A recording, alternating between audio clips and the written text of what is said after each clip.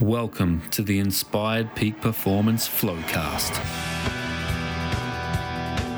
Drop in as we dive deep into the epic moments of high performers from around the world, where we aim to unlock the valuable insights into their vision and the strategies applied in the pursuit of their own version of greatness. We'll discuss the experiences that led them there and what state they were in when they arrived. I'm your host, Paul Price, and this is the Flowcast. In today's episode of the Flowcast, I have the privilege to spend time deep in conversation with not only an epic peak performer, but a man who is just an outright beautiful and inspiring human. Joe Courtney is a former NBA star who carved out his own pathway to success and has carried the principles of that success into preceding endeavors with huge momentum. Beginning his basketball career in the 10th grade, Joe used the power of a clear vision, mindset, passion, and relentless work ethic, or love as he likes to call it, to reach the pinnacle of the basketball world when he was recruited by the Chicago Bulls after he missed out on being drafted from college. His story of placing himself in Chicago to be noticed by Tim Grover, Michael Jordan's trainer, is a story not to be missed. Joe stayed true to the vision he had casted and developed his craft to earn his right to compete and play alongside some of the greats, including the greatest of all time, Michael Jordan with the Chicago Bulls and Charles Barkley with the Phoenix Suns. Since retiring from pro basketball, Joe has continued to create massive visions for himself. He has written an inspiring book with the title Life Above and Beyond the Rim, and has created massive success in his creative passion of design building and architecture. Joe's story is one of impact. Not only do we talk about some of the epic moments with Jordan and Phil Jackson, but we draw on the early lessons in his life that continue to serve him well today. And we touch on just how important it is to find flow in your life to achieve happiness and fulfillment in anything you do. There truly is so much in this episode that I know you'll find some value and inspiration to draw on in your own pursuit of greatness.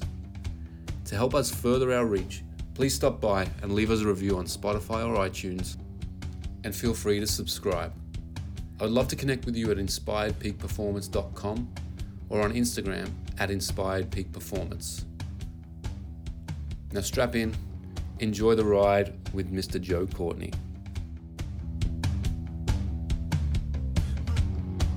Joe Courtney, welcome to the Flowcast. What's happening? Thank you for having me. This is a really cool platform, man. Yeah, thank you very much. I'm super excited that you've taken the time to join us here, and it has been a bit of a moment since we've spoken last. I think we just figured out it was probably about 6 or 7 years. I think. Yeah, that's a long time to go without one of my favorite human beings, man. Look, I was just glad, you made me wait that long, man. Come on, dude. You know, we really hit it off, dude. It was awesome. Man, you've been. Oh, we did. I remember meeting you in Toronto. We're at a conference, and we were at the bar afterwards, hanging out and chatting. And then you walked in, bigger than life. And then it wasn't long till we sort of merged together and started having a conversation. And I think we spent about the next 2 hours just tucked in the corner, away from everybody, just chatting about sport and business and life. And yes. Yeah, it was a great connection, and you've become a great friend, and I'm really grateful that to have you in my life. So no, thank you for that. Yeah, that kind of connection is literally one of the lifetime type things. So I appreciate it as well. Yeah, cool, man. Well, this is the first time that I've actually done this. So this is episode number 8 for the Flowcast, but this is the first time that I've actually put this out live into the hemispheres of the world and on the internet, and so it's a first for the Flowcast. And so for the listeners out there who may be watching, bear with us for any technical issues, any delays or anything like that, but we'll get stuck into it. So Joe, you've had quite the epic career, not only in the NBA, but you've played for teams all around the world, really, and you've also had quite the success in business. You've written an unbelievably awesome book and you also touch the lives of many through your speaking and training on mindset and performance. But I want to start at the beginning of where passion and purpose was created for you. Now, Mhm. I know you grew up in Jackson, in Yes. Mississippi, Yeah. and Well, I started in Heidelberg, Germany, but I was born in Jackson, Mississippi, and at 6 months old, I was flown to Heidelberg, Germany, when my father was in the service, and so I grew up there till about 7.5, 8 years old, and went back to Mississippi. And I was a little black kid speaking German that didn't go over so well at first. uh, Yeah, that must but have I made been it through. a little bit of a challenge for you there. You just a little bit. First one to start. Yeah. So So, what did you recognize at that, like, as the challenge of that? What was that like as such a young kid? it's interesting because obviously going through it, you're going through what you go through. But I noticed that for some reason, I was just more perceptive. Like, I think that's important to mention because the way I am now Hmm. is it's like there's two, Joe, the guy that's outgoing personality, whatever. But then there's a second nature that just observes at the Mm. same time. And so I was deep into that when I was younger. I remember my mother told me that I didn't say a word until I was like 3.5 years old, really. And all of a sudden I spoke in paragraphs. No way. And she said, like, it freaked her out a little bit. She was like, what are you serious? Like, she was startling, like, where did you get all of that? Like, or whatever, right? And I was really big into the arts, so I just sat in front of the television, and I would paint and draw, and I just never said a word, and all of a sudden I just came out to the world. So it was kind of interesting that whatever happened through that process when I was in Heidelberg, Germany, kind of, and then coming back to Jackson, Mississippi, kind of just, it was a unique start. Let's put it that way. Yeah. Yeah. Um, awesome. So back in Jackson, Mississippi. So what was your childhood like? What was the upbringing like? And was basketball something that was you were drawn to immediately? You said Uh, you're very arts and creative. I Uh, was in the art and creative period, and so um, it just so happened genetically that when I hit the ninth grade, I was like 6'2.5", right. and so at the same time I'm peak, I'm 6'2.5", I'm presenting my artwork to the Browns museums and this special school of the arts, and so with my father, that wasn't really he loved sports, and he just saw that as like, oh my God, an artist? Oh no. Right. Oh man. He said, dude, no, no, pick up a football, dude, like whatever. So, but it was a passion for me, and it allowed me to express myself and everything else. So I was able to develop a lot early, probably as I know now mentally, but then I thought I was just expressing myself through art. Mm. And so my dad wanted me to play sports really bad, and it was kind of wasn't really, it was an ultimatum. It was like, you're going to be in my house, you're going to play sports. And so my mother, being a supporter that she was, she helped me find something that fit for me. So No. eventually, my 10th grade year, she turned on a television, and there was a basketball game on, because it had, by that time, it had gotten pretty serious. My dad was like, "All right, you got to go play some sports." Mm. And the game that turned on was a game with a guy named Michael Jordan running down the court, Chicago Bulls, and funny for me, everybody's looking at the game at different things and different details. I noticed his wristband on his arm because I thought it would look kind of cool, and that was Being and the that artistic type. and that ended up being the little artistic thing that hooked me. Yeah. And yeah, next thing you know, I get a wristband to put on my arm. I go to school the next day, and I run into the coach as I'm walking by the gym, and he goes, "What are you doing with that wristband on your arm?" And I said, "Well, I guess I'm gonna be a basketball player." And he goes, "Have you ever played basketball?" And I go, "Nope." And he says, meet me after school. And that's where it all started. Wow. So just like that on a whim, which is crazy, that part of the story, because it's similar how my squash career started. Just Yeah. My parents, one Sunday afternoon, squash came on TV, and it was a guy named Rod Martin who became Australian player, became world champion, who I also got to train with, eventually compete. Yeah. I didn't really compete with him. He sort of retired probably a little bit earlier than what he probably should have through injuries and stuff. But then he also became one of my coaches, and was the head coach of the Australian men's team that we won world championship titles for. So, and the journey, I know, we'll get to there, that you shared the team with Michael Jordan as well. But Yeah. so that alignment of your story, like, it's giving me goosebumps just sort of. That's crazy. About that. I didn't know that, by the way, Paul. I didn't know that. That's interesting. Yeah. So, but it's amazing to me. And on the Flowcast, we've had a few guests. We've talked about these pivotal moments that are something that just etched in your mind forever, that really changed the navigation of your life in a completely different direction to where your things. And that thing for you was that wristband and this guy, Michael Jordan. Now I know you said the wristband on his wrist was the thing that drew you in. Now, being a creative type, now Michael was probably one of the most creative basketball players that's ever existed, and maybe even we could argue that he still is to today. Yes.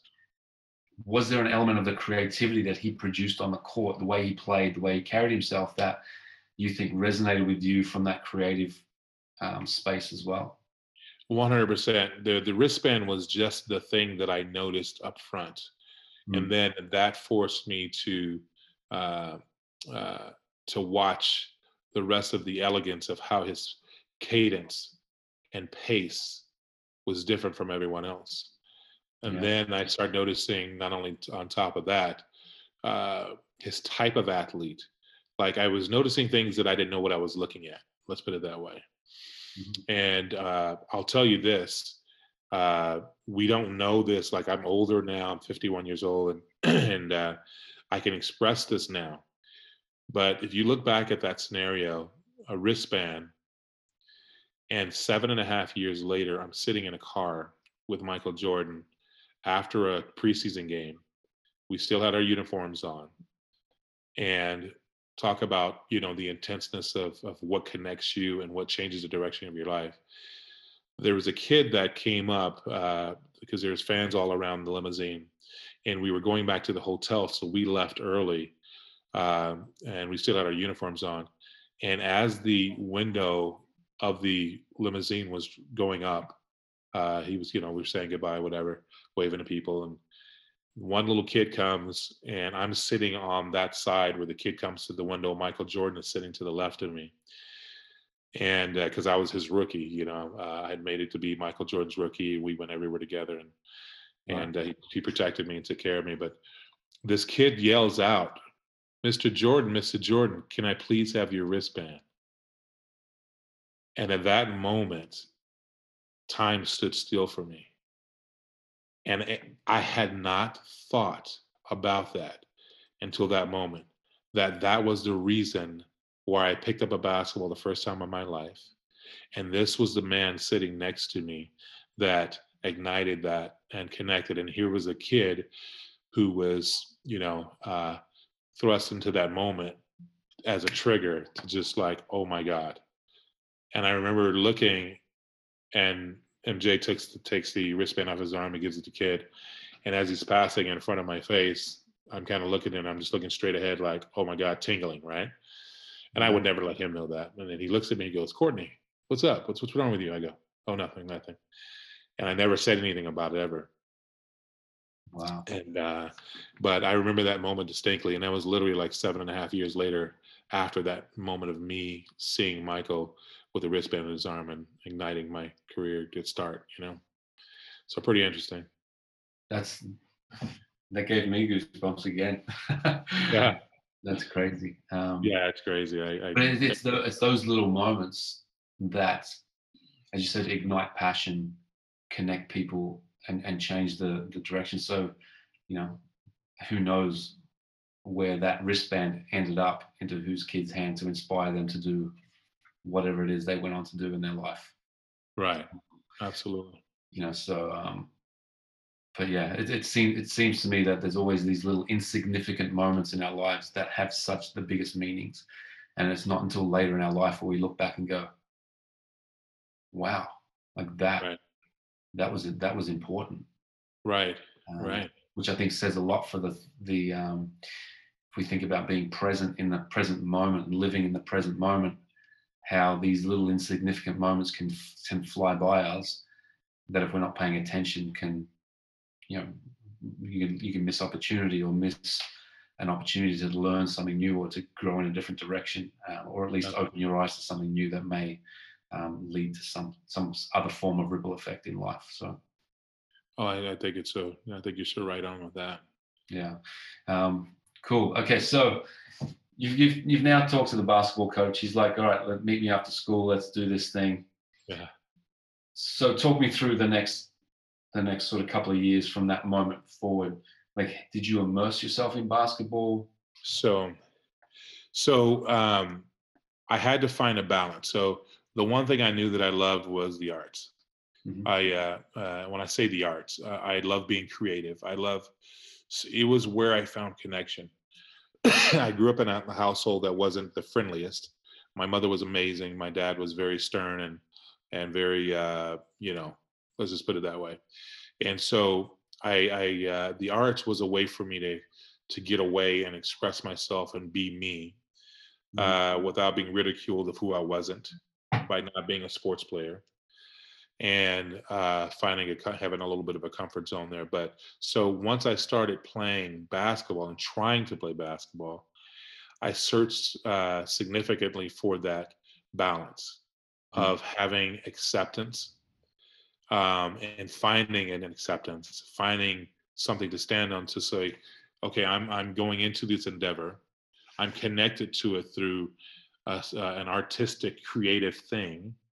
How do I figure this out on my feet? How do I figure this out on my feet to find a balance to make me fit in enough to where I'm not just wasting my time, I'm being productive, I'm having an impact, and maybe I can figure it out. You know what I mean? Yeah. And so a lot of it was initially just trying to find that balance and get on my feet, and being a late bloomer, playing a sport that most people were already advanced in, and starting your 10th grade year, it was inevitable that I was just going to be behind for a long time. And so but I start studying and noticing, when I would listen to Michael Jordan's interviews, and he was cut from his 9th grade basketball team. Yeah. And that really impacted me. And I'm like, wait a minute, here's the greatest player that's ever played, arguably. And he was cut from his basket. So I'm like, wait a minute, I'm just in the 10th grade. I'm just starting, but he wasn't supposedly good enough his 9th grade. So like, that's all the connection that I needed. Like, what did he do? And you start you digging into that, and you saw that he spent hours upon hours upon hours upon hours, getting, perfecting the shot, the this, the that, the everything that. And so I had to find a creative way to duplicate some semblance of that with myself. And then the more I would study Magic Johnson, and I'd hear about the hours upon hours, and then you start learning about the mastery of 10,000 hours and 20,000 hours, and then you start buying into a concept that starts separating you. And the reason why it starts separating you is because you're starting to have progress. Because even if you start at zero, and forget being one of the best players in the world, if you start at zero and you work your ass off for 6 months, you're going to be better than you were 6 months earlier, right? Yeah. So I just connected to those things, and was visually creating this visual world that I could be in. And I forced, through my hard work, the results to happen alongside my vision, even though statistically it wasn't supposed to be the case. Yeah. So just touch on that. You said on your visual world. So tell me more about that. So, did you spend time visualizing outcomes, like playing in the NBA? Like, what were you visualizing at that point? So, upon taking on someone else's, um, like I said, very, very straightforward. I'm an artist. I was very visual. So my connection to sports was visual. Mm. It was what I could see, what I could dream of, the experience that I had created in my mind that I wanted to share.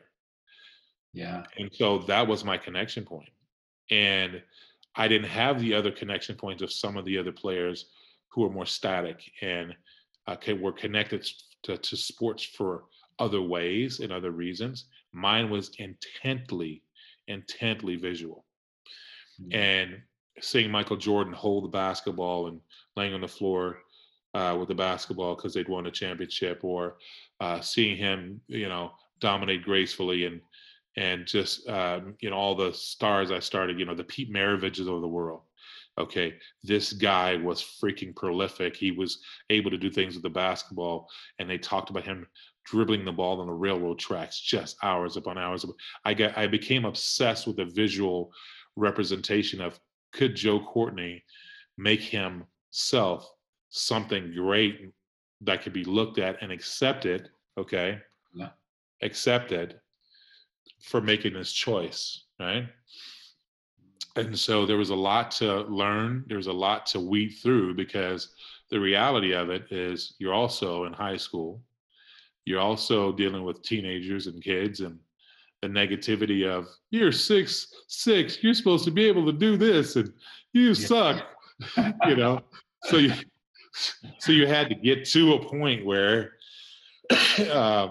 you were accomplishing enough to still reconnect you with your vision. Mm. But the reality of you still being behind meant that you just needed more and more work, right? Yeah. You needed more and more work. You needed more and more secrets. And I know that was one of the best things I've ever learned in my life, was that there is no secret. That, you know what I mean? That was the most revealing thing, and it was the most exciting thing I was wanting to share with my son. There is no special, strength or secret. It literally purely is what you do with your makeup. How you carve and connect to the inner zen of your makeup of where you want to be and where you want to go. So anyway, yeah, man, it was that process kept me going.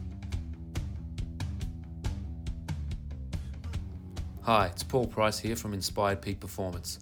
I just want to take a quick moment to mention the inaugural flagship program of Inspired Peak Performance, the Game Changer. If you are a high-performing executive leader, entrepreneur, or high-performance coach who has struggled your way through 2020 with a lack of time, clarity, and the energy required to thrive amidst all the uncertainty and challenges your high-stress environment has thrown your way, both personally and professionally, and you're looking for a unique, supportive, and accountable way to level up in season 2021, then the Game Changer is for you. My 25 years of experience in the world of peak performance is laced with success and failure, and ultimately led to becoming a former top 5 world-ranked athlete, a Commonwealth Games medalist, and the head Australian squash coach. The Game Changer combines that experience with scientifically backed training and tools developed by the leaders in peak performance training and psychology to create a platform that supports all areas of performance and well-being. I know and understand the pressures of performance in high-stress environments. I know how epic the highs are, and I know just how dark the lows are. I'm also aware of just how quickly the two extremes can oscillate, leading to overwhelm, poor decision-making, and lack of clarity, not to mention making you feel like you don't have enough time to engage in other important areas of your life. The Game Changer truly is for leaders who operate day in, day out in high-stress, volatile, and unpredictable environments, who are looking to access the focus, ferocity, and energy of a world-class athlete to achieve daily peak performance, well-being, all the while living a high-flow lifestyle. Peak performance is an infinite game, and one that requires us to be fully connected to our humanistic needs, deploying epic recovery, and engaging in the basics of positive psychology. Sustainable peak performance just cannot be achieved without it, and trust me, I know. You see, no matter what your biggest challenges are or what your boldest visions look like, the journey to a championship and growth is a long and enduring one. It's not all roses and victory. The contrast in life is where the richness exists. Therefore, it's essential that as you progress through this epic journey, you are supported by a community of like-minded individuals who will not only challenge you and compete with you, but they are willing to lay it all on the line and fail, struggle, and succeed gracefully with you. The Game Changer is an exclusive and fully immersive online training and coaching program for 20 like-minded people who will come together in teams to compete in the gamified experience. All sessions are delivered live and recorded via one-on-one coaching, group training, special guest masterclasses, and an accountability team to ensure your results. You and your teammates will be guided through 3 stages of impact, just like a sporting season. We will recruit and rebuild, ensuring that we have aligned our strengths, beliefs, and vision before heading into preseason training to make sure that our game plans and our habits of performance are zoned in. Once we have prepared ourselves accordingly, we will then head into the competition phase, where we will execute a high-flow existence to achieve some incredible results individually and collectively. If you're interested in finding out more, please head to the inspiredpeakperformance.com website to find out more details. There are only 20 spots available for the inaugural intake, and applications are now open. Head to the website, book in your call, and let's get to know each other to ensure that the Game Changer is right for you. Now let's go back to the Flowcast. And so what would you say would be the highlight of your high school career? Okay, this is cool. All right. Dang, I can't believe I just that just came off from that question. I never thought I would be able to answer that fast. Okay, so we're talking about this visualization, which I'm big in when it comes to me getting in the zone. We'll talk about that later, I'm sure, but I'm big on that, right? So I learned a valuable lesson. So here I am working my tail off to do everything I can to keep all this balance and the balance of the coaches, the players, and this, that, and the other. And I had skill sets and talents. I gotten recognized. I had become a starting center for the team the next year, my junior year. I was 6'6", and I was just doubling down, working. And then all of a sudden, this one game came up. We were supposed to play a game, and I was walking in the morning or at nighttime, in the middle of the night, and my mother had this table, this just beautiful table, but just hard as rocks. Yeah. And I was half asleep, and I slammed my toe into this table so hard that I'm just like, oh my God, right? And I literally fell to the floor. It's throbbing. I'm just like, oh my God. And I had a game the next day, this big game the next day. It was all in the newspaper, it was all this buildup. And to a high school kid, that's like the be all and end all, right? It's like, that's it, dude. It's like my whole entire being is wrapped up in this game. My everything. I had visualized myself. I had fooled myself. I had fooled the world and made it to be a basketball player. They believe they believe that I'm a good basketball player. Now they're even saying, if he can have a good game, this game, it will prove his worth of being this basketball player, right? It was the next tier, right? It was the thing, right?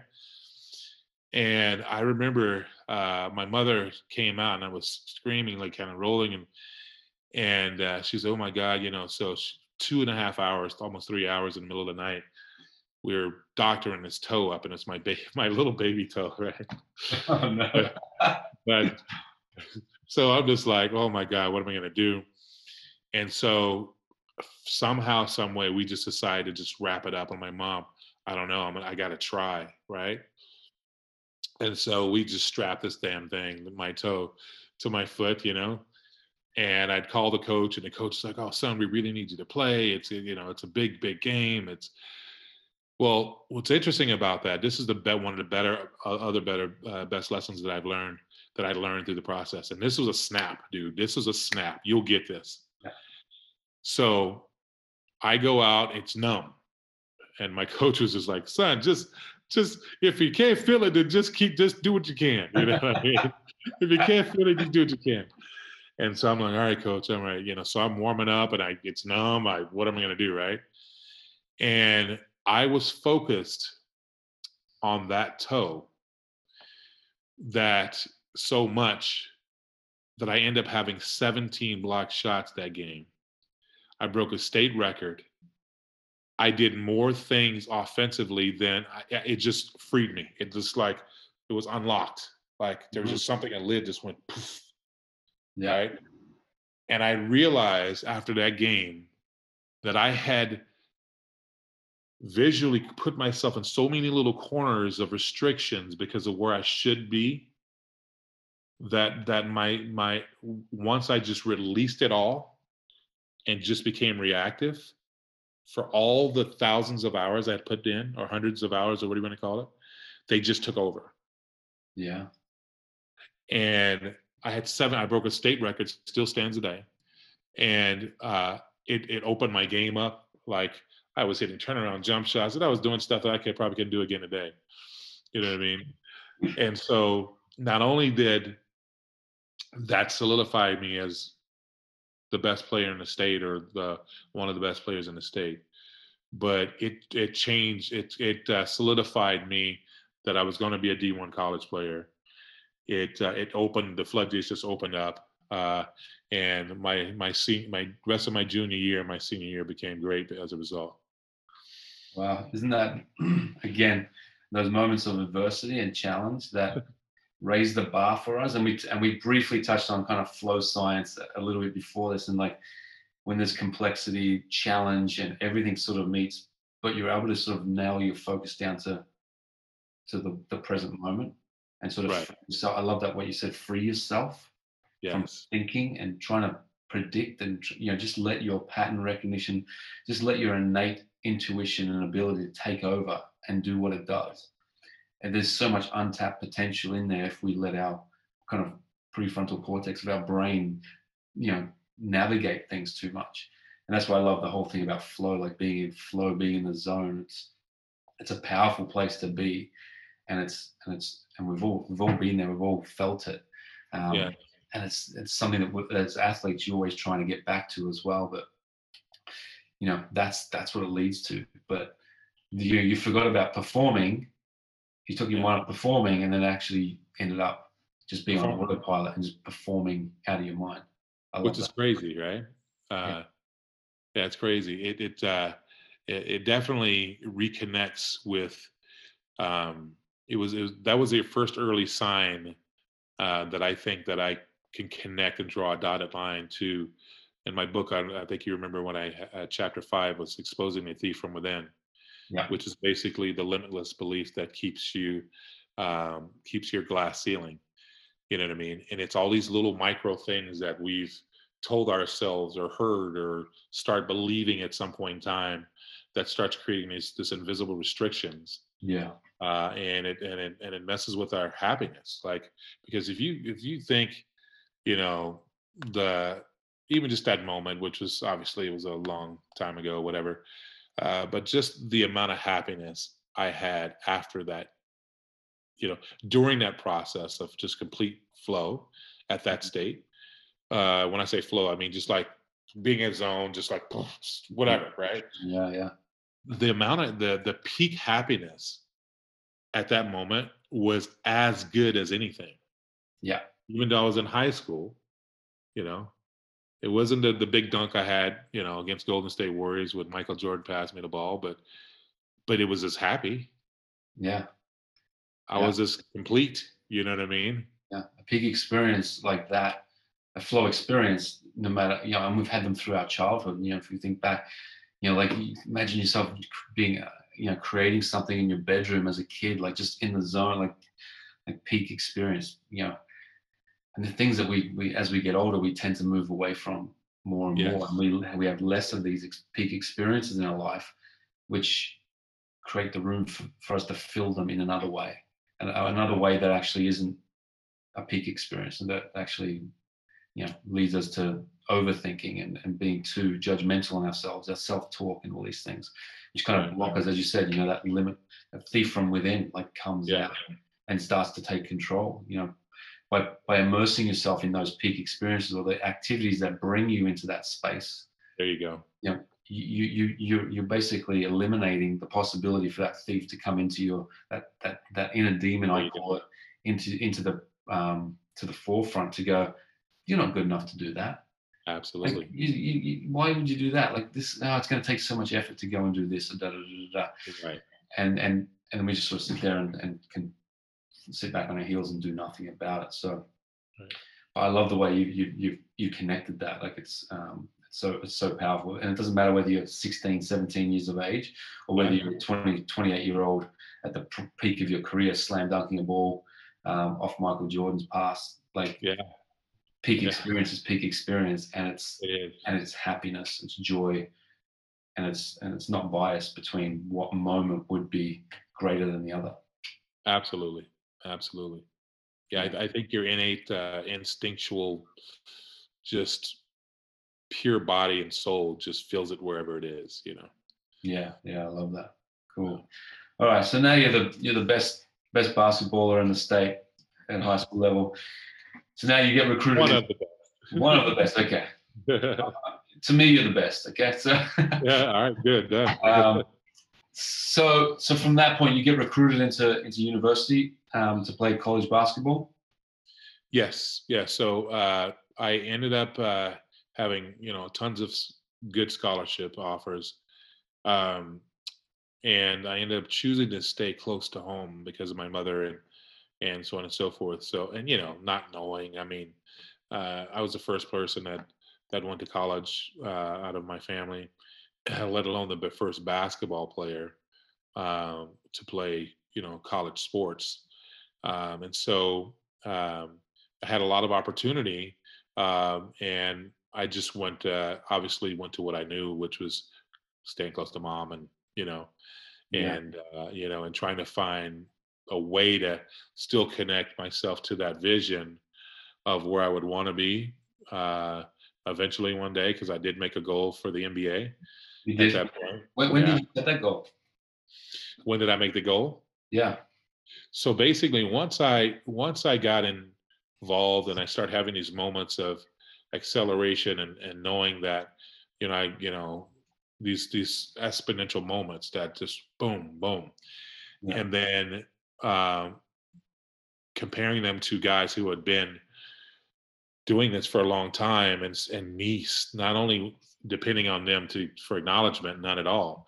It was my recognition of through my own way of, wait a minute, this guy is a great player, this, that, and the other, but I can see a crack that I can be this much better or whatever. So does that mean that I might have an opportunity, you know what I mean, to go further or just as good or whatever. So I just said, with a connection point, and my mother being kind of connected, it made her extremely happy.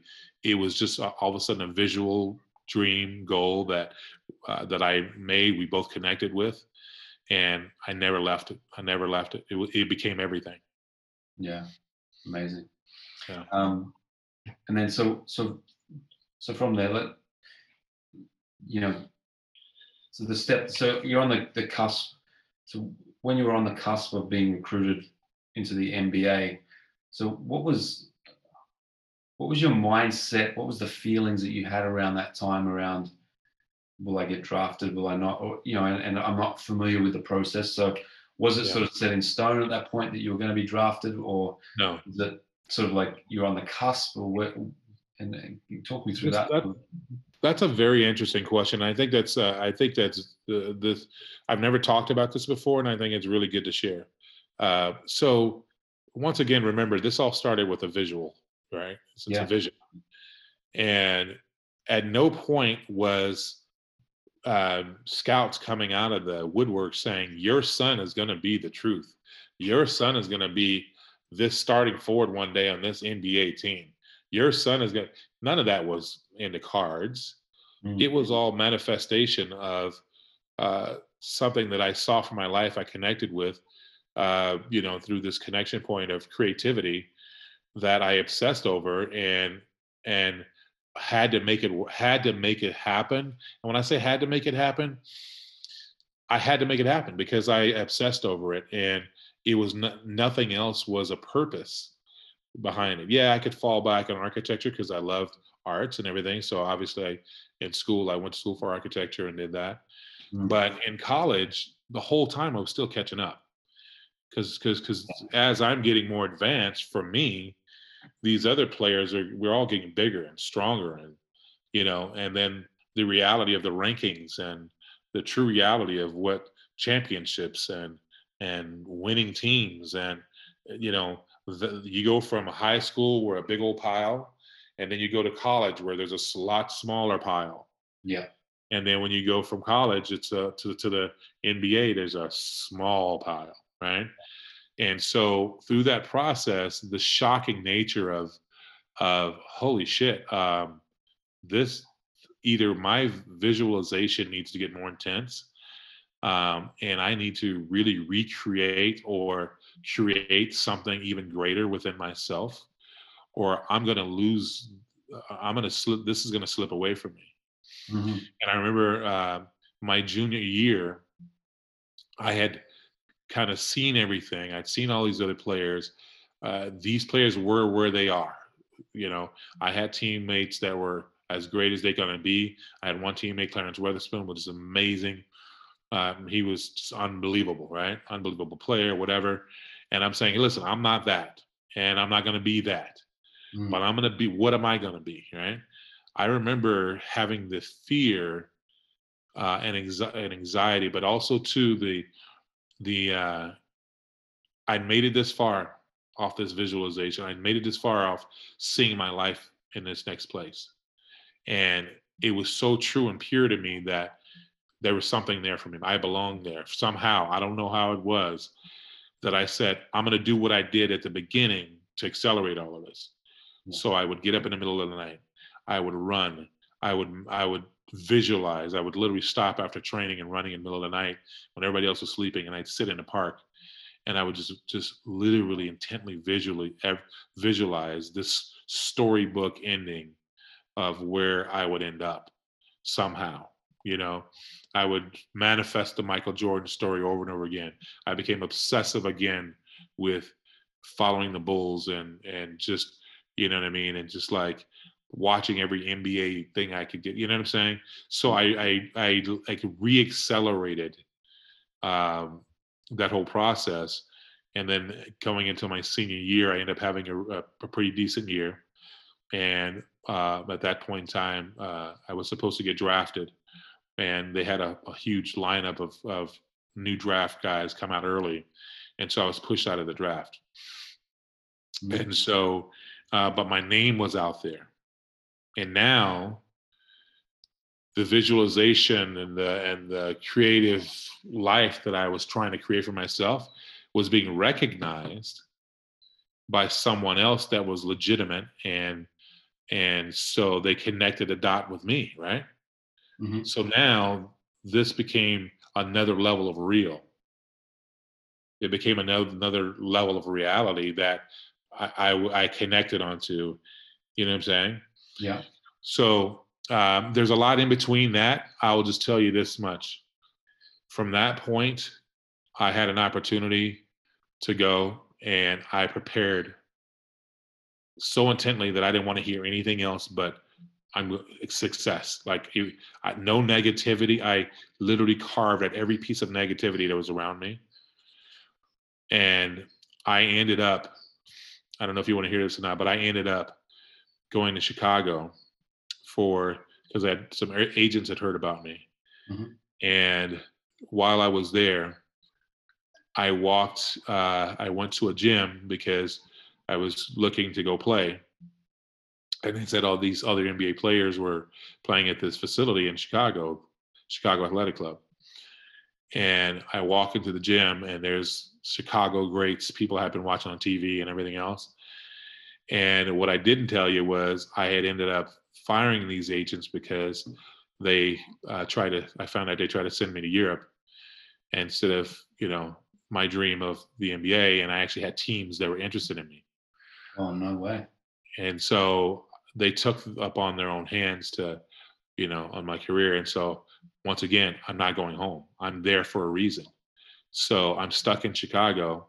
I go to this gym the next day, and I start playing, and all the emotion in the world just came upon me.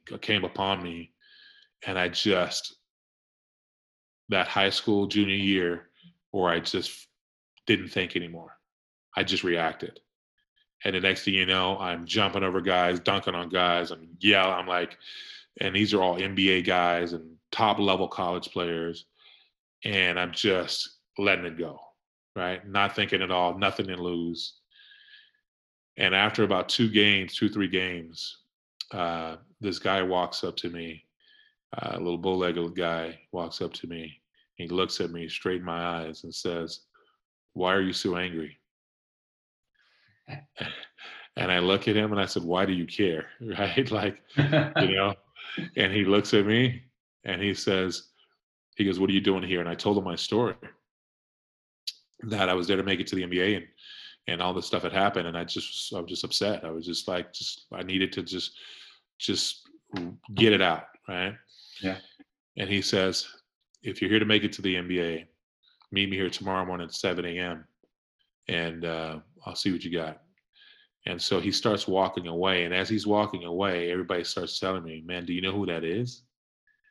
And I go, "What? No, who's that?" He goes, "That's Michael Jordan's trainer."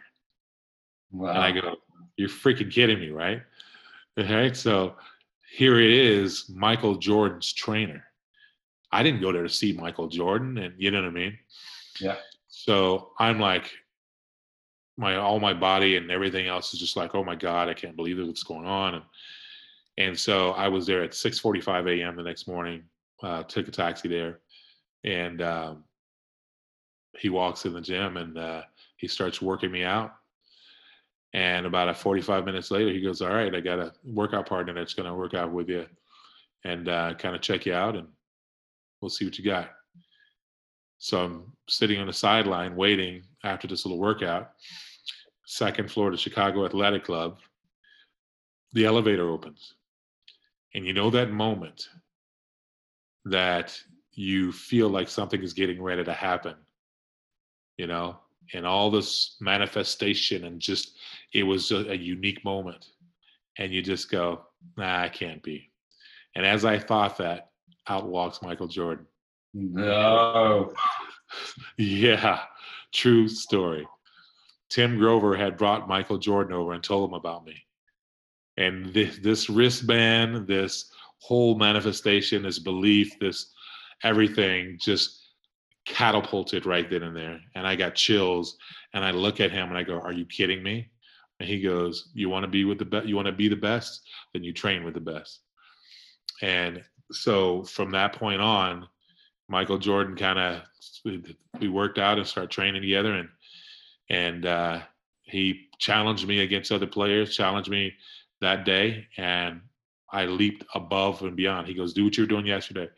I leaped above and beyond, and man, and all of a sudden my story became real. Paul, Yeah. my story became real. All the doubts, the naysayers, the this, the that, the other. I was in front of a guy who was the best player on the planet at the time, and he validated me. Wow. And it just so happens that he was the reason why I started playing the game. So, Man, that is an epic story. I pinch myself today, Paul. I just do. You know, and it comes back to that, just the whole simplicity around back yourself and take a chance. Put yourself in position for opportunity to expose itself, Yes. but be ready for it. Do the hard work. Do the you know, as you said earlier, no secrets. It's just hard work. It's a vision. It's belief. It's surrounding yourself with the right people, the right mindset, and just continuously open the next door, open the next door, open the next door, and just keep moving forward despite the adversity, the challenges and things. So it's that whole moment, and then backing yourself, like to go to Chicago and fire the agents that, you know, I mean, how many basketball players in your position at that time go, "Well, Europe's a good place. Yeah, why not?" Like, you know, it may not be the NBA, but hey, I'm still gonna be playing sport for, you know, playing professionally, getting paid. And how many would have just sort of taken that chance rather than going, "No, screw that, man. Like, no, that's not my vision. Exactly. That's over that way." Yeah, And it's all in. yeah, all in that whole thing. And there's so many, there's so many underlying moments in people's success that come to that very pivotal point again. And decision, Yeah, but the fact that you put yourself in that position to, and as you said, like the manifestation, the belief, the vision, like the stars aligning to make that stuff come true. And visualization has been a massive part of my life and success as well. And it's amazing how things come to that point yeah, of reality, right. when you just keep persisting and backing yourself home. But underpin it with all the hard work that is required to get there, of course. And you know what's interesting about that, the hard work part of it? The hard work, like when someone says hard work, and I know you know this, like it's love, man. Like, so if you understand the connection point between what we identify as hard work to that point of happiness, it's actually loving yourself to the most. It's actually pushing yourself, constantly into this outside your comfort zone, because your brain's going to tell you to protect yourself. Like everything's going to tell you to protect. And it's these euphoric moments that you get, an acceptance of, I did it within this time frame. Well, if you would have pushed yourself to do this sprint in that time frame, or to you're looking at, let's say you're at a work or a business, you know what I mean, Mm. and you're looking for the answer for something, or you're looking for a solution for something, or you're trying to lead people, and you just stop with the norm, right? And but that extra push and that loving that outcome of that peak moment that you're going to get at some point, it's not work to me. Like, I've learned to transfer that in what I do now. And one of the most difficult thing is to transfer it to my son, Mhm. because he has to do it. He has to go through that process too. And so, but what I did notice, though, the acceleration point is getting rid of all things that keep you from it. Yeah, Can be the difference between doing it in 6 months or 16 years, right? absolutely. And so when you express yourself solely into the purity of it all, understanding, look, this hard work. I'm going to get rid of any negativity, the thought of anything distracting me from getting to that point, so that I can reach that faster. Then once I reach it faster, I'm going to do it again, and I'm going to do it again, and I'm going to do it again. And then I'm going to have this calming confidence that I don't have to tell you about. I just know, you know what I mean? Yeah. And that's a piece, man. Oh. And so trying to help my son find that right now is what's really powerful, because he's starting to get little essence of it now. Yeah. Yeah. You just described that beautifully. That whole passage was phenomenal, because it is, you're right. It's the language around peak performance is kind of a little bit outdated, I think. And we, using, and even myself using the word hard work. And yes, my version of hard work means exactly similar to what you've just expressed it. It's it's not work when you're passionately, intrinsically motivated and it's attached to the thing that lights you up most. It's just Right. what you do. Yes. It's It's just what what you you do. choose to spend your attention on, what you spend your time on. Yeah. And then you decide whether you're going to challenge yourself outside those boundaries of comfort or not. Right. But that in itself is, I mean, that's your peak experience right there. Isn't it? Isn't it though? You can't get into flow without the struggle and the challenge. It's not possible. It's not possible. You can't It's not get rewarding into either. flow just sort of going for a light jog. Right. Well, you can sort of exercise induce yourself into a low grade flow state, but Sure. not to the point where acceleration, as you're talking, is possible. Like that growth and that learning is enhanced in that flow state, that deep flow state. So it's going, yeah, this is what I love doing, and I would spend my time doing this whether I loved it or got paid or not.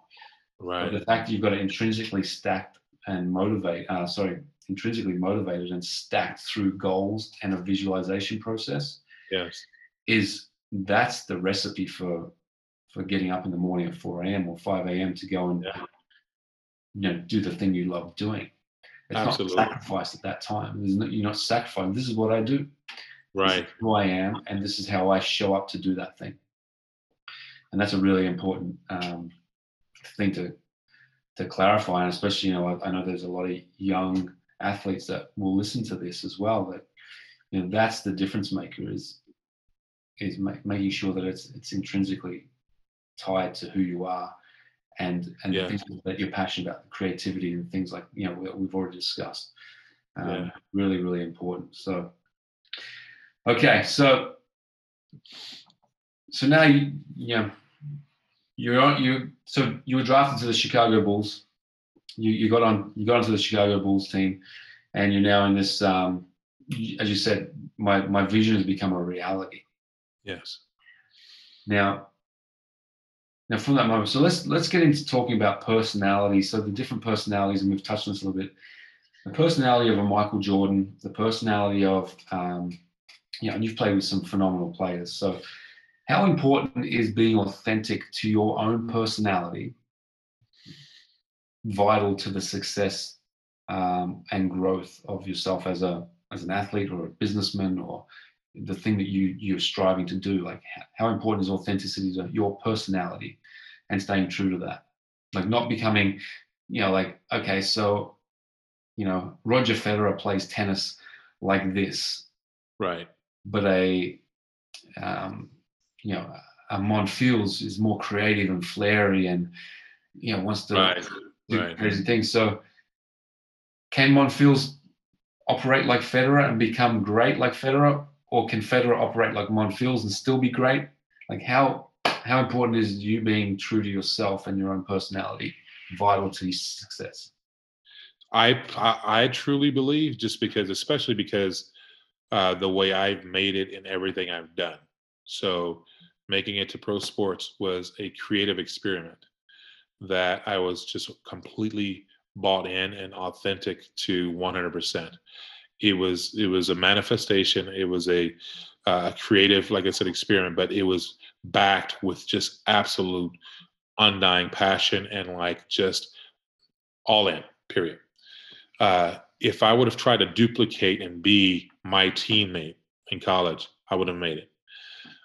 If I would have tried to be someone else, I would have made it. So when I wrote my book, and I bring that up again, but there's a reason why.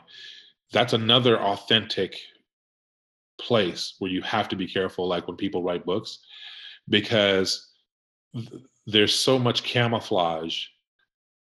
But when a book moves lives without you being there continually, and that ebb and flow of just like connection points and stuff like that, that comes from a place of pure authenticity. Mm-hmm. And so when I wrote my book, I told them, I said, good, bad, or indifferent. It's simple, but advanced research that I did, whatever, but I brought it down in layman's terms, and I'm going somewhere with this. So the nature of it being authentic, whether you like it or not, that's exactly what it is. It is what it is. There's no explanation. There's no nothing. This is it, right? Mm-hmm. Because I treated it that way, I get a chance to enjoy the stories coming back to me of lives that were changed. Okay. Yeah. When I accomplished things in real estate and my design build business, against everybody else's way of doing this, I was authentic to me and what I saw. Because, the worst thing in the world is to, number one, fail for someone else's vision of yourself. but I can't connect to it unless so in my life, the more authentic I am to myself, the greater I can become. Yeah. And it's not a prototype stamped direction. It is not. I might take principles and concepts of things that I've learned and researched and this and that and the other, but the plan is unique to me.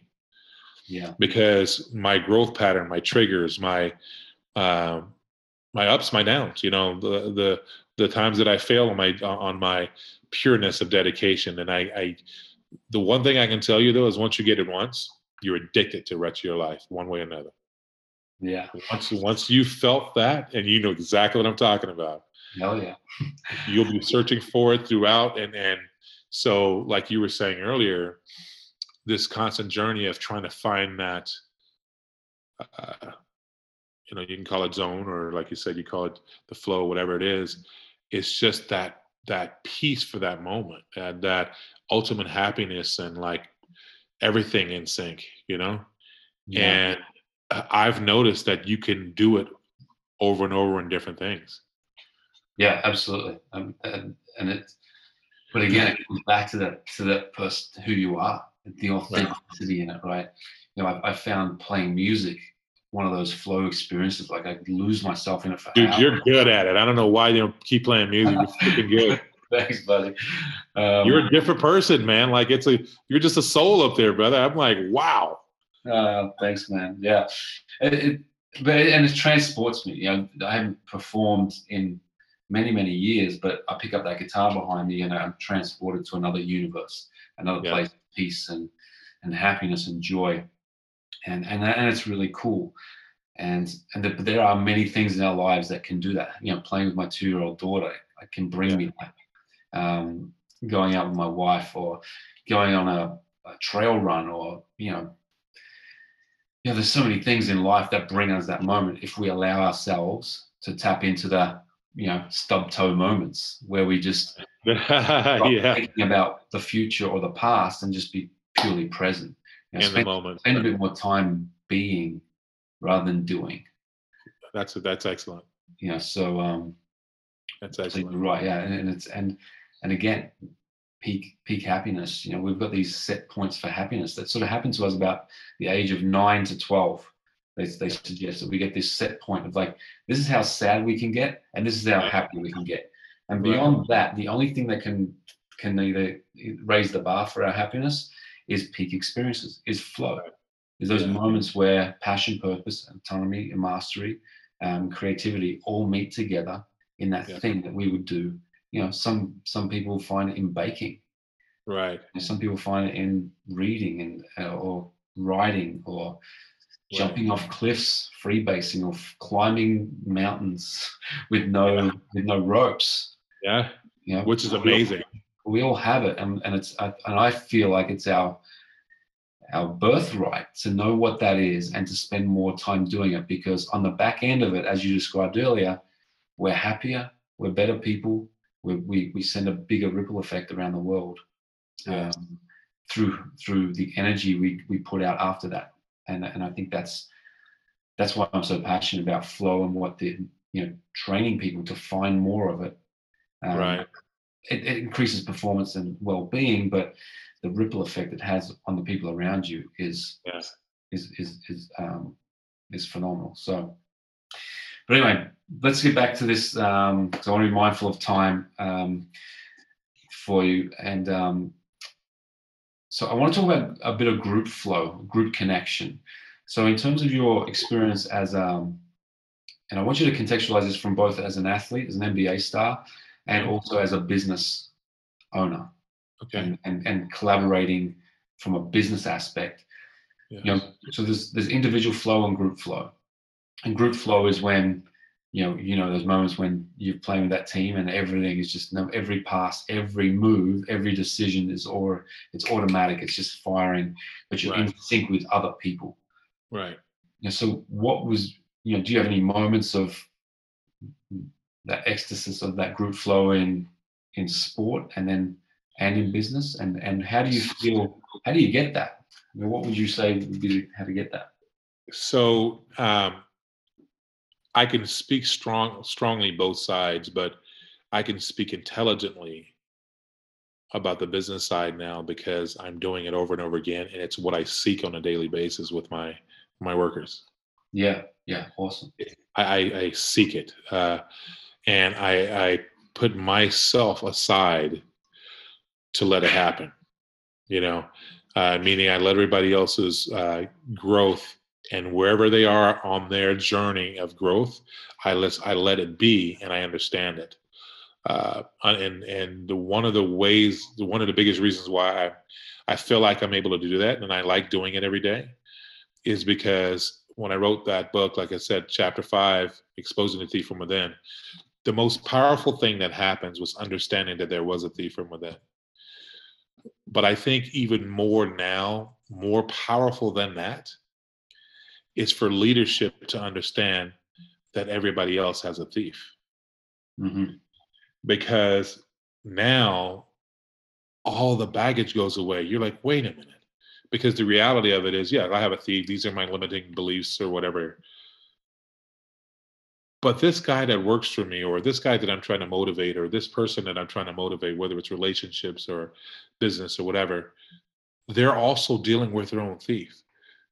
So if I don't add to their baggage and then add to my own baggage of judging them and why are they, and creating this dumb, complex thing, Mm-hmm. I just am raw with it.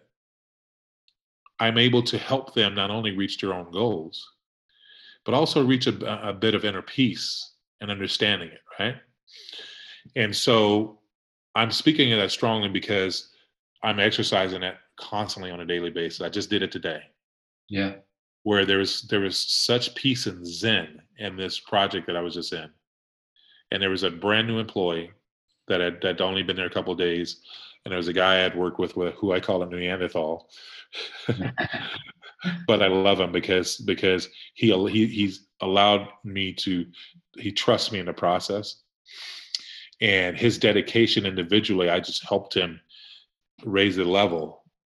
But I had to break down all the barriers first, Mm. So that's on the business side. I can retouch on that. But on the sports side, a lot of that is a forced. A lot of that it was a forced thing to make happen on teams. But I'll be honest with you, my most pleasurable moment and experience of that was when it was completely unforced, and it went back to something that connected me from the very beginning. I mentioned to you earlier that I received a pass from Michael Jordan on a play. Yeah. And to me, it was probably one of my biggest plays ever. And the reason why it was because it was completely authentic and organic. I had gotten to know this human being who was the greatest in the world, who validated me and gave me a space within this entire universe of basketball, and passed me the ball and said, "I trust you." Yeah. Do you understand what I'm saying? Absolutely. And that stub toe moment happened. It was just in sync because there's only a few times where that's been that pure to me. And he was just so happy to be involved in, all of them for the most part. Yeah. You know what I mean? And so he passed me the ball. I cut baseline. They double teamed him like clockwork. He passed me the ball, and I just jumped. Yeah. And I ended up dunking on 3 or 4 guys for Golden State Warriors. And I've watched that video over. He probably didn't know this, but I've watched that video over and over again recently in the last couple of years because of my son, and just the rawness of the moment. And seeing him, he stood up like, "Oh shit, he did it!" like he did it, right? Yeah. But we have been practicing. Phil Jackson practices the triangle offense. You literally wake up in the middle of your night sweating that you're not in the wrong place. It's literally clockwork. But the moment that play happened, it was kind of odd. It wasn't perfect. You know what I mean? Yeah. But it was authentic and real. Yeah. And so teams like the Chicago Bulls, who won multiple championships, who mastered being in the right place, the right time, the science of this, that, the other, balancing the personalities, the Michael Jordans, the Scottie Pippens, all the different dynamics they had, the Dennis Robbins, and Yeah. that big beast of a take on, you know what I mean? I had a few moments in that were just so raw that it was the same thing to me. You Yeah. understand what I'm saying? Without being this big, robust engine. Yeah. Remember, I told you that Zen, that happiness, whether it's that step-toe moment or whether it was an accidental moment that was just raw because someone validated me and gave me a space. Yeah. It's the same as happiness. That's a really, really valid point. Just on that context where you said, he created space for me, he passed me the ball and trusted me to execute. And that's exactly what you're doing in business. It's exactly what great leadership looks like, is going, cool, we're going to work on this, and then we're going to create the space, and then the trust behind it is so, so important in business, in life, in everything. Going, Yes. cool, I trust you and validate that, I believe in you, and I know you can get the job done. Right. And then, so I think that's those two things like fit beautifully together from your business, what you talked about in terms of business, and then in that sporting context as well. Yeah. Thank you. Yeah. Vulnerability. I actually, I could see that's what it feels like. You know what I mean? Yeah. That's super cool.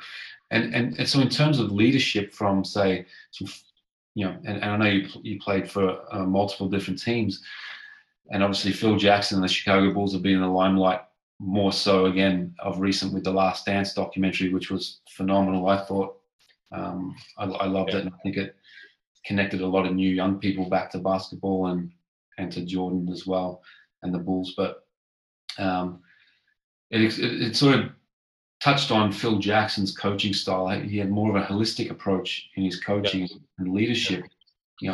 How different was that from other coaches that you experienced, and what was the outcome for you personally as someone that, as an individual person, but also in terms of the team dynamic? So the personalities, which was phenomenal as well. So the Chicago Bulls experience was so unique because of his leadership style and the fact that these dynamic personalities bought into it. It forced you to not only respect it, but to engage in it the way it should be, right?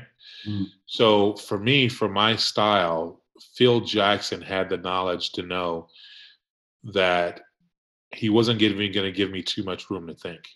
However, he knew that step-toe moment, that whatever, he sensed, he picked it up, he did his thing. We would have a meeting and it would be few words. He would let me answer my own questions. Yeah. And it represented the most trust that a leader can have in someone they're trying to lead. Because I'm going to trust you to come up with the right answer. I'm going to trust you. You know right from wrong. Don't overthink it. Now you come up with the right. I mean, it was as powerful as you can get. It grew me up as a man, and I say as a man, but as a responsible human being for the actions that I would take. Wow. It eliminated all excuses and everything else. It was just the pure raw, the right answer. You know what to do. Period. Wow. And would you do that with sort of holding space and silence again? Would he just sort of just sit there with a look on his face? Would he just be able to prompt the right questions? Yeah, the question would be very simple. He would bring me in the office, and he'd have a newspaper. He'd lean back and he'd put the newspaper down. He'd look at me and goes, "So how you doing?" And I go, "Good, whatever." You know how we always kind of pretty good, blah blah blah. And he leans back. He goes, He leans back. Silence. Leans forward again and says, So how do you think you did last night? And make me answer it. Yeah. And what I wanted to say was, well, I don't know. How do you think I did last night? And so he wouldn't say a word. And he would just wait. And I would, well, yeah, I think I did, blah, blah, blah. He'd look at me and I said, well, I could have probably did this a little better. And like, I would start just telling him what, you know what I mean? What I did or did not do or whatever. And then at the end of it, he said, look at me and says, so you know what to do then, right? And I go, yes, sir. And that'd be it. Right? As opposed to a yelling, screaming coach who micromanages you. I trained a few CEOs about 2 years ago, and one of them I helped them find some zen and balance. And he was a young CEO, one of the top recruited CEOs in the world, in his 40s. Mm-hmm. And they would hire him for companies, and he'd come take over the company and just really accelerate the companies, and then they would sell the companies, and he could move to the next company or whatever, right? Yeah. And so he read my book. He hired me to come to speak for his company, and he ended up getting a copy of my book, and he read it. He called me one day, and he said, I wanted to, take you to dinner. So we went to dinner, and he says, I want to give my wife this book for her to read, chapter 5. What do you think about that? And so we discussed this. And what I didn't know is that this CEO was on the verge of a splitting marriage. And so fast forward, the information that we're talking about finding that peace and that balance, and her being extremely successful, his wife from the past, and him being extremely successful, but yet going on two different paths without staying connected to that, what it is that makes them happy, almost destroyed it, right? Mm-hmm. And so I would have never known this unless he had shared it with me. Lo and behold, he decides to sell the company. They adapted some of the concepts, sold the company for $3 billion, by the way. Nice little figure. And to this day, we discuss and we talk about the power of allowing leadership, the what it means to be a powerful leader, and just being a leader. It's better to just be a leader, mm-hmm. because you could produce other leadership within people within themselves, and things work more organic and natural and flow so much better. And so, the way I look at all of this stuff, I mean, it's totally different, maybe than a lot of people, but I've heard and had a chance to experience from people who it's really changed their lives, and they value it big time. Yeah, amazing. Value it big time. So, yeah. Not to go off tangent too much, but I wanted to share that because that still sticks with me to this day.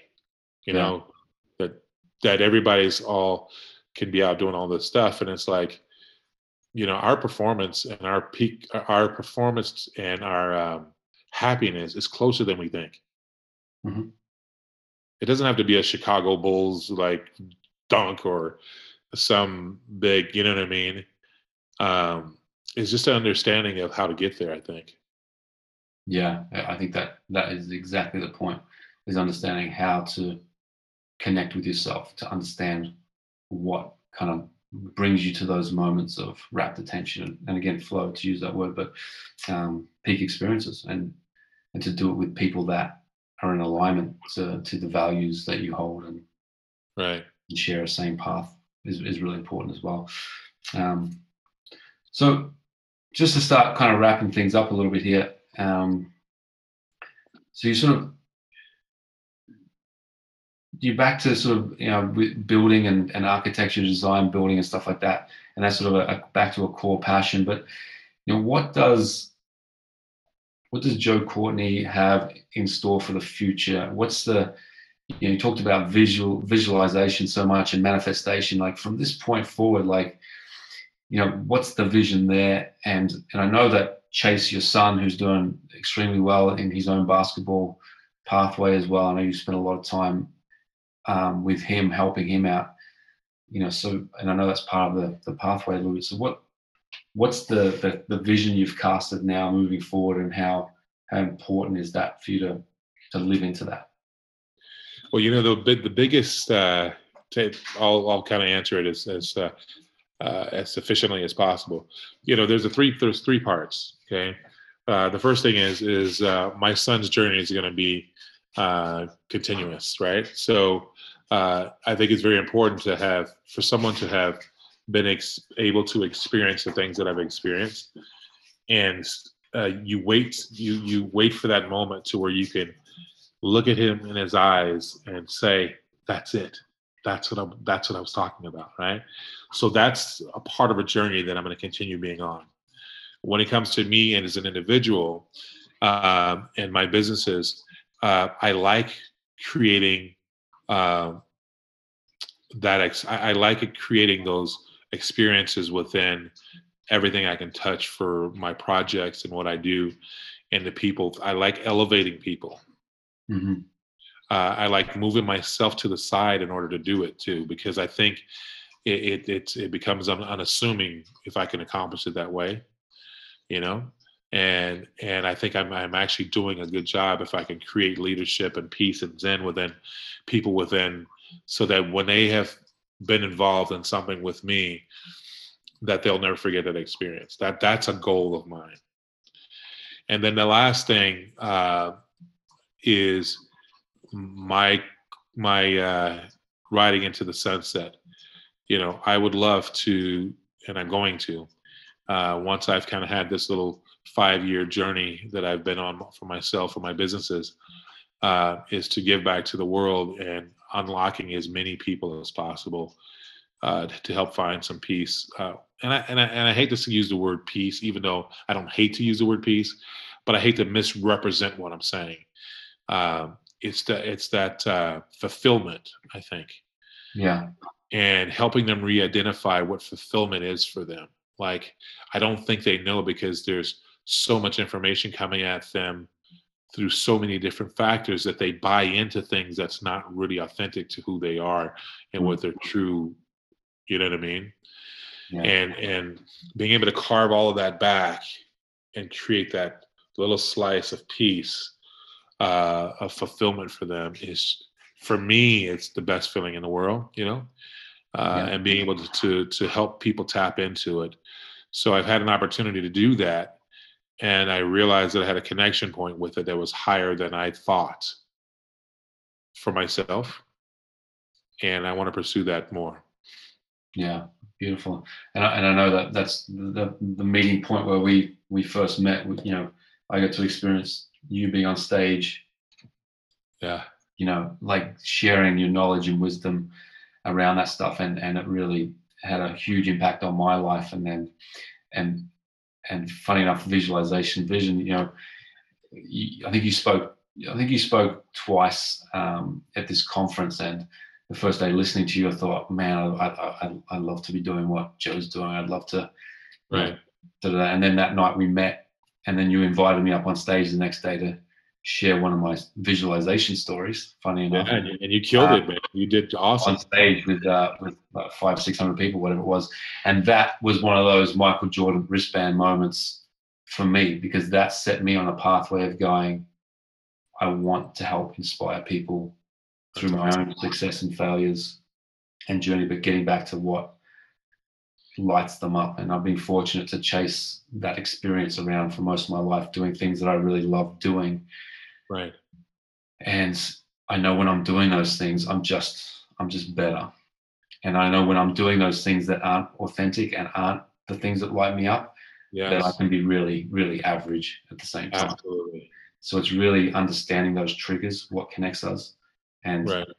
And I really feel like, as you said, that peace and that happiness, that joy, those peak experiences, they're already within us. It's that carving out if we're a block, it's like carving out the pieces that are getting in the way of our masterpiece.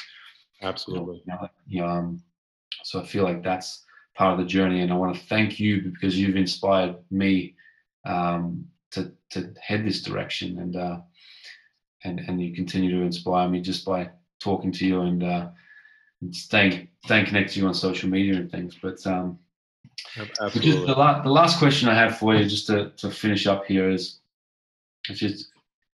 it's twofold. So firstly, what does I want, in your words, I want you to describe what that peak experience, those flow moments feel like to the best of your ability.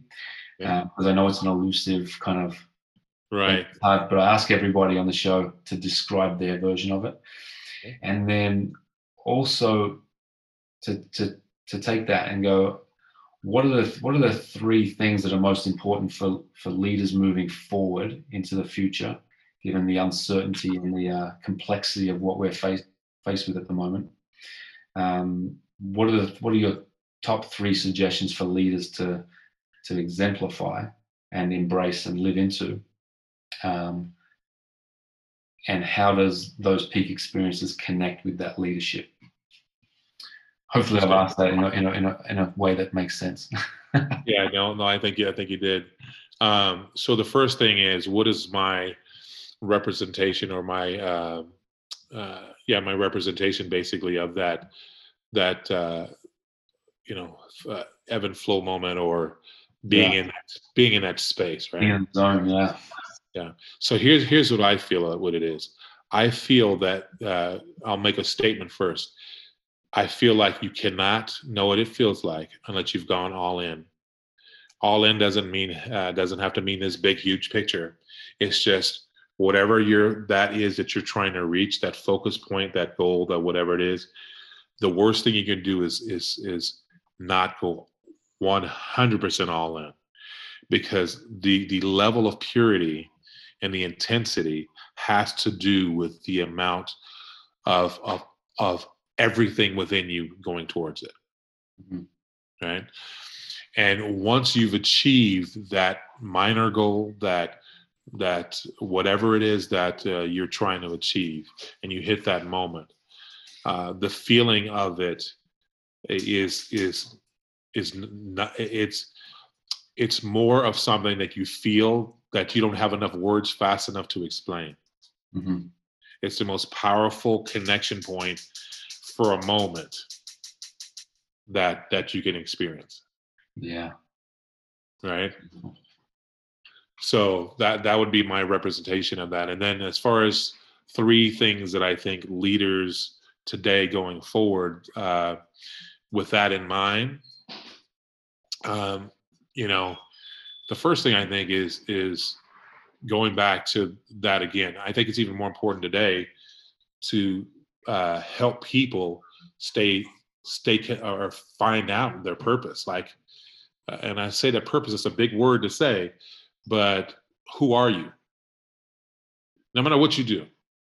I'm not trying to tell you to go find out who you are within this job or that job. No, but who are you? You need to know that first. When Paul grabs that guitar, if I had to get the most out of you, I wouldn't even start until you're done playing. Yeah. Your euphoria would be up and ready first. Yeah. Because without doing that, I'm not connecting you who you are. So it's going to take a longer process to get to that point. You see what I'm saying? So yeah, you just nailed it, man. You just nailed the thing that holds my belief so much right now is that doesn't matter what you're going to go and do. If you do that thing that brings you that euphoria, you'll go back into the world for the rest of that day a different person. A different person. Now imagine people walking around not knowing what that is for them. Yeah. So I think it's critical to have a baseline of connecting people and helping them understand who they are. And if they don't know, find out, right? And then teaching them the process of how they get to the point where they can actually be the best they can be. And it starts with that true authenticity of who you are, what you are. so that you walk around and whatever you attach yourself to from that point on as an authentic human being, and now you have a chance. You're not living a falsity. So, and then, the communication is the second thing. Teaching leaders to communicate, and then pure, clear. It is what it is. And condition them to understand why people communicate certain ways, right? I think that's also very important, because communication can shut down an ebb and flow moment, man. You know what I mean? Absolutely, yeah. So that's the second thing. And then the third thing is, you know what I'm going to say? Identify the thief from within, baby. Yeah, exactly. Yeah. Hey, you're not a leader unless you understand that everybody else has one. Yeah. And that you understand how yours is triggered and how it affects the people around you. And that's been a big journey of mine in the last little while, especially the last few years, is knowing that, going, the shadow within me, like that inner thief that, gets triggered, it triggers a certain behavior, a certain response, and it's not real. And finding simple practices like a gratitude, mindfulness, meditation, and then connecting back to doing the things that light me up. Again, we kind of go through those moments of like, we've got it, and then we can get triggered. It's up and down, right? We're not perfect, but it's getting familiar with that thief and understanding it, going, I can see how this is about to trigger the thief. Yeah. And I know how to interject something or some sort of protocol in there, or belief or mindset or tool that I can go, okay, I can avoid getting the thief involved in this conversation if I deploy this, or I feel this, or I act upon this way. And that's been a big shift that I'm trying to integrate continuously into my days. And the days where you sort of get it, it's a game changer. It really is a massive game changer. And it's authentic. It's authentic. It's real. You're not leaving anything on the table. Do you think it's important so in the communication of that, it's important as a leader to communicate that with your team, going, look, we've got to identify, it's important for us to know, what's your thief? Who is your thief? What are they about? Let's put this on the table, so then we can all protect each other, or actually communicate in a certain way that, certain people need to be spoken to in a certain way, or they need certain styles of communication that doesn't trigger them. So sometimes what you don't say to someone can trigger their thief by going, absolutely, do they not like me? Do they not like what I'm doing? That's the reason why. And that's the reason why. And that's why I chalk it up to teaching communication part of it first, and then layering on, okay, here's why you need to be able to communicate. So now you can understand this concept, because we want ultimate success at the end of the day. So you can't allow this to be on the table. It's just it's inauthentic. You're lying to yourself if you think that that's not there, right? And so it's better to get it out of the way. And so you just step people up. Who are you first, number one? What are your connection points? They open up completely. Secondly, how do you communicate? How do other people communicate? Understanding that dynamic, right? What's the proper communication? And then thirdly, here's a source of communication that we all have to deal with within ourselves. Yeah. And as a leader, as you grow, guess what? Now that you understand yours, remember, everybody else has one too. So now you have the power to move it all out of the way and help someone become their true authentic self, and help them reach that goal, that performance point, that everything else, because now there's nothing else in their way. Yeah. Beautiful, man. That's it's a great way to end our conversation today. I love that. Awesome, man. Awesome. Well, look, Joe, to touch on that, like, if you want to check out Joe's book, it's called Life Above and Beyond the Rim. I've got a copy. It's phenomenal. Is it 10? Yeah, it's 10 principles. 10 principles. To ultimate success, and it is it's a pretty interesting journey. So Amazon has it, and keep it, very simple, but it's a great little tool. Yeah, no, it's a phenomenal book, and I know I've gifted that to a number of people over the years, and it's been an influence on my life, and I love the way you just sort of narrow it all down to sort of really simple terms and applicable steps to sort of help people on their journey. And yeah, man, so we look forward to sort of seeing you back in that limelight, up on the stage, speaking, inspiring people, and Right. but no doubt through the work you're doing in your design and through the knowledge and wisdom you're passing on to Chase, who's going out there in the world doing his awesome things and his own success in his own right through his own dedication, hard work. Is, you're touching the lives of many through no matter what you do, man, just by being you. Thank you for that. It's good to have people like you out in the world, spreading that positivity and stuff. And I really hope to get you back on the show sometime soon again. Right. I would love it, man. I would love it. We could take the next step. Yeah, absolutely. Thank you very much, Joe. I appreciate your time, and thanks for being on the Flowcast. All right, man. Have a great evening, and tell your beautiful family I said hello, and thank you again. I will tell them that for sure. Thank you, Joe. All right. Have a good night. Thank you for dialing into the Flowcast. I hope you took away some valuable insights to make your challenges and journey a little more epic. If you'd like to learn more about how we can help you find more flow and upskill your vision and mindset, check out our flow programs at www.inspiredpeakperformance.com, or you can follow us at Instagram at inspiredpeakperformance. Thanks again for sharing your valuable time with us, and please feel free to share and subscribe to the Flowcast. Until next time, get out there, find your flow, and create your own inspired peak performances daily.